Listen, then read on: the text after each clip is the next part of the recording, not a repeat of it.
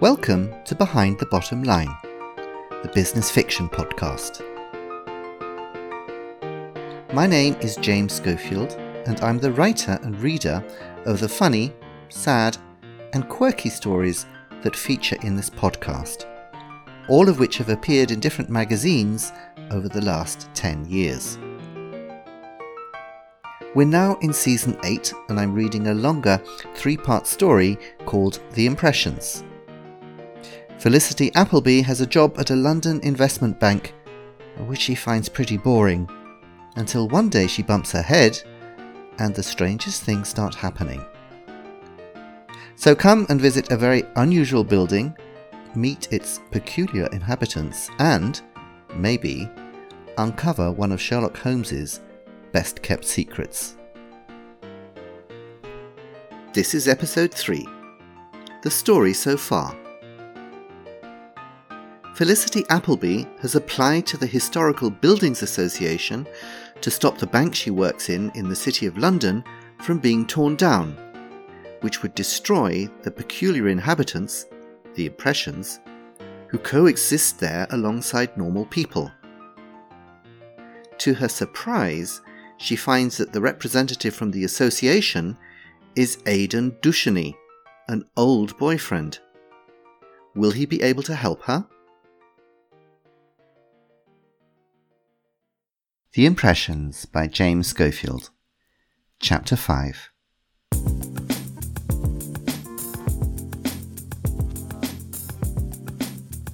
"That's the first thing he says?" asked Julie that evening as they sat around the kitchen table with some wine. "You look tired." "Charming. Just what you want to hear from an ex-boyfriend, I'm sure." "That's why he's Aidan the douchebag, isn't he?" said Paula. "Yes, but he meant it nicely," said Felicity, helping herself to a third glass of wine. She was a little bit drunk. "He sounded genuinely worried about me. Anyway, we're having a coffee tomorrow morning before work. I think he feels bad about what happened."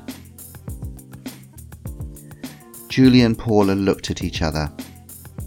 It had not been an easy job dealing with Felicity's breakdown over Aidan the previous year. They did not want to have to go through that again. "When I hear the word genuinely before a verb," said Julie, "I know the person using it doesn't believe it themselves. He isn't worried about you, he's just putting you down again. How can you be so—" "Why don't you tell us about the bloke who brought you home the other night?" interrupted Paula, anxious to change the topic. "Here, have some more wine." "Cheers," said Felicity, who was more than a little bit drunk by now. "You'll never believe this." Next morning, on the bus to work, Felicity wore dark glasses to hide her eyes. The tablets had got her headache tied up and under control, but her stomach was still complaining bitterly about the remains of the wine. Unexpectedly, Julie and Paula had believed her about Frederick Tumble and the rest of the Impressions. "Why not? Makes sense to me. There are all sorts of things going on that we don't understand," said Paula. "I know this, 'cause my granny was a spirit medium. Our family get-togethers were always a little bit special." "I'll say," said Julie, who had known Paula since primary school, "you had 8 generations there, singing carols around the Christmas tree. Very crowded. And the arguments." Felicity shook her head. Those 2 girls were full of surprises. But if they believed her, maybe others would. Aidan was already waiting for her in the patisserie in Garlick Hill, with the coffee in front of him. Felicity ordered herself a large cappuccino and told Aidan about her job at the bank while she sipped at it. And anyway, so I do hope that they don't sell that lovely old building and move outside London to somewhere awful like Milton Keynes, she said. But what about you? How long have you been working for the Historical Buildings Association? She asked. Oh, about 6 months. Very interesting, inspecting all these buildings instead of just lecturing students about architecture like when we first met. And you wouldn't believe what the owners will sometimes offer you in order to get a favourable report. What do you mean? He tapped the side of his nose. The last thing most people want is to have their building listed. It limits what they're able to do with it. So, sometimes they try and influence the person who writes the report. He leant forward. Between you and me, Felicity, your bank directors were very upset when I told them why I was visiting yesterday. But as I explained to them, it's a very nice piece of architecture. Oh, that's wonderful. And you'll recommend it should be listed? Well, I don't know yet. I really need to speak to this person, Frederick Tumble, who sent in the application. Felicity swallowed hard. That might be a little difficult, she began. After she'd finished her explanation, Aidan sat back in his chair with a peculiar look on his face. Interesting, he said finally. Well, I can see this building is very important to you. So much so that you invent this extraordinary story to try to influence my report. But honestly, I haven't invented... interrupted Felicity. Aidan held up a hand. No, don't worry, Felicity. You were always very imaginative. That's what I find so attractive about you. He leant forward and stroked the back of her hand with his finger.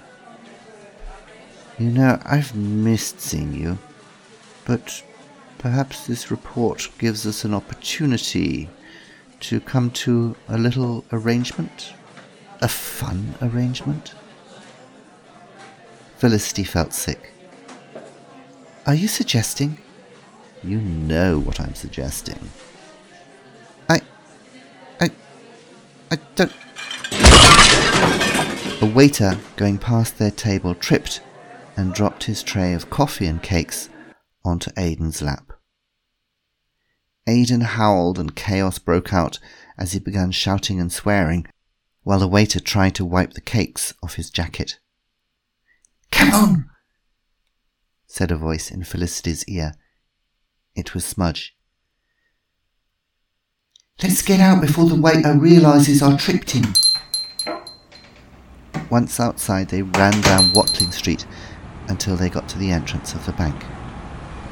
Despite everything, Felicity found herself laughing. I know what he wanted, Miss Appleby, said Smudge. Mr. Tumble wouldn't allow it. Thanks, Smudge. Oh, his face went... Felicity, who are you talking to?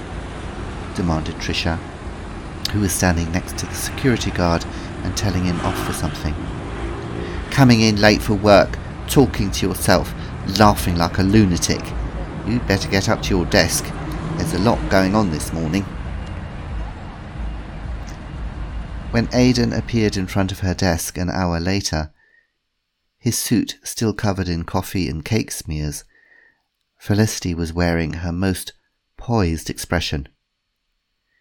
You just had to say no, he hissed at her. You didn't have to trip up that waiter. But get this, there will be consequences. And with that, he turned around and marched into the boardroom.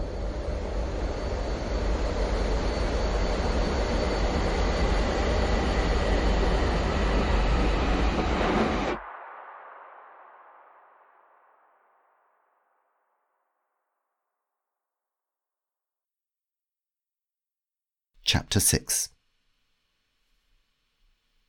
"This," said Mrs. Twistleton crossly, "is a cheek. Listen. When you have eliminated the impossible, whatever remains, however improbable, must be the truth.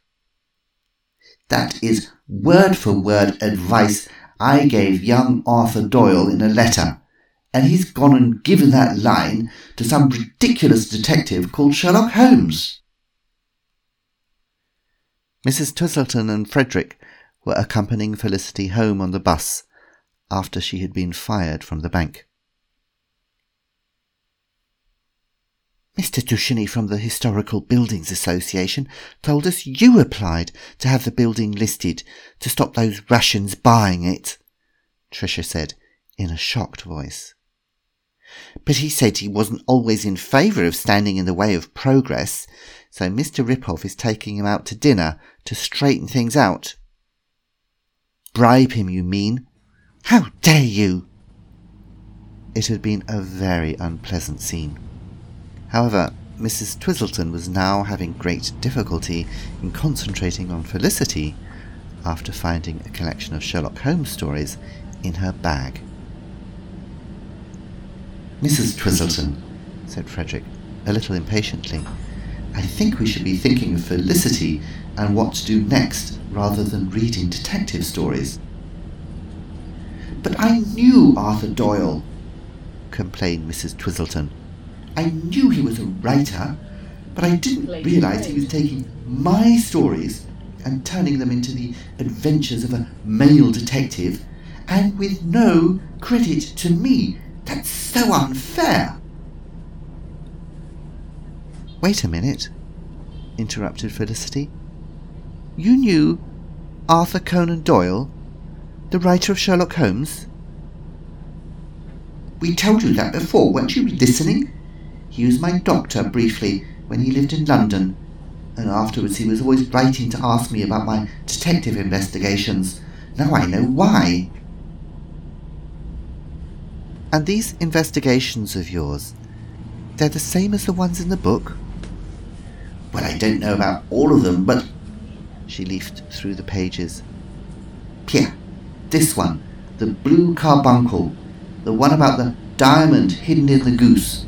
100% my case, except it was a sapphire, not a diamond." Said Felicity slowly. "So we could say the building does have a connection to a famous historical figure." "But Sherlock Holmes is fiction, not history." "I'm not talking about Holmes.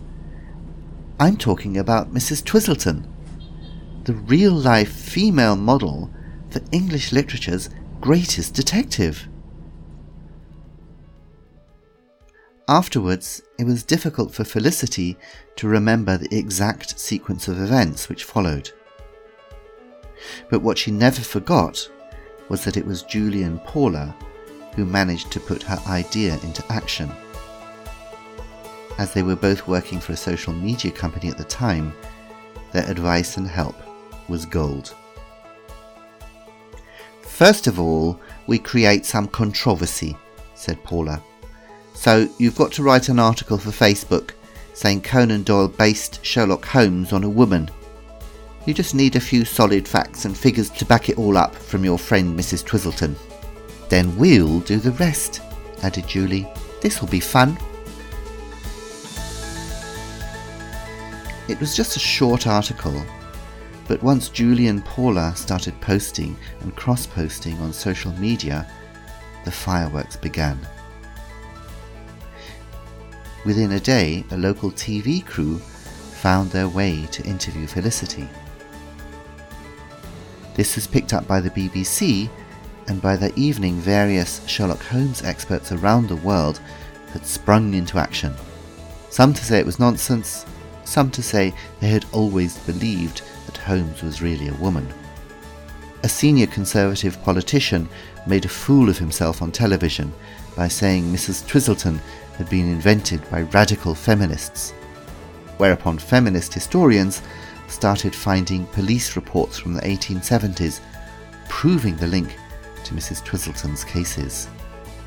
And then once Julie released the news that the building was being sold to mysterious Russian investors and would be torn down, the internet went ballistic. Very quickly somebody, it may have been Paula, sent a tweet asking why the Historical Buildings Association weren't doing something to protect this national treasure. And Aidan found himself in need of a new job. As for Tricia, the two other executive assistants told Felicity she was on the verge of a nervous breakdown. But the biggest surprise happened 2 weeks after the story went viral. Felicity was looking out of the window of the flat when she saw 2 expensive cars with darkened windows pull up outside. Several large men escorted a very well-dressed woman to the door of her building. The bell rang. "Miss Appleby, my name is Xenia Krisanova of Krisanova Crystals. May I come in?"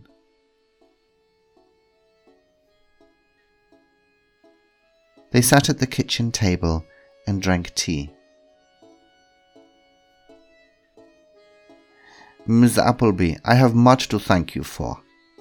Yesterday, I bought the building from the bank." "Really? But will you still try and knock it down?" "No, but it's not a problem.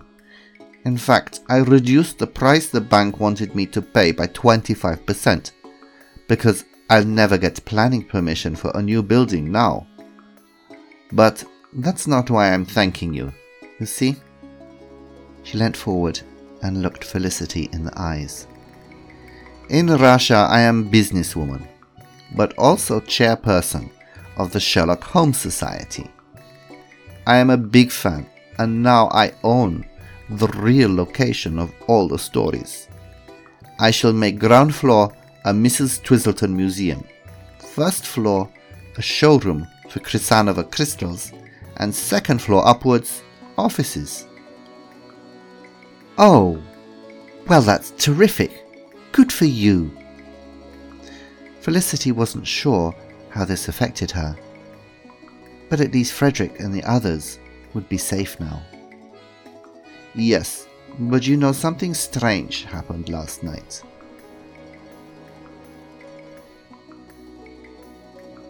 "After we signed the papers, I told the directors to leave me for a moment in the boardroom. They went. Everything was quiet." "Yes?"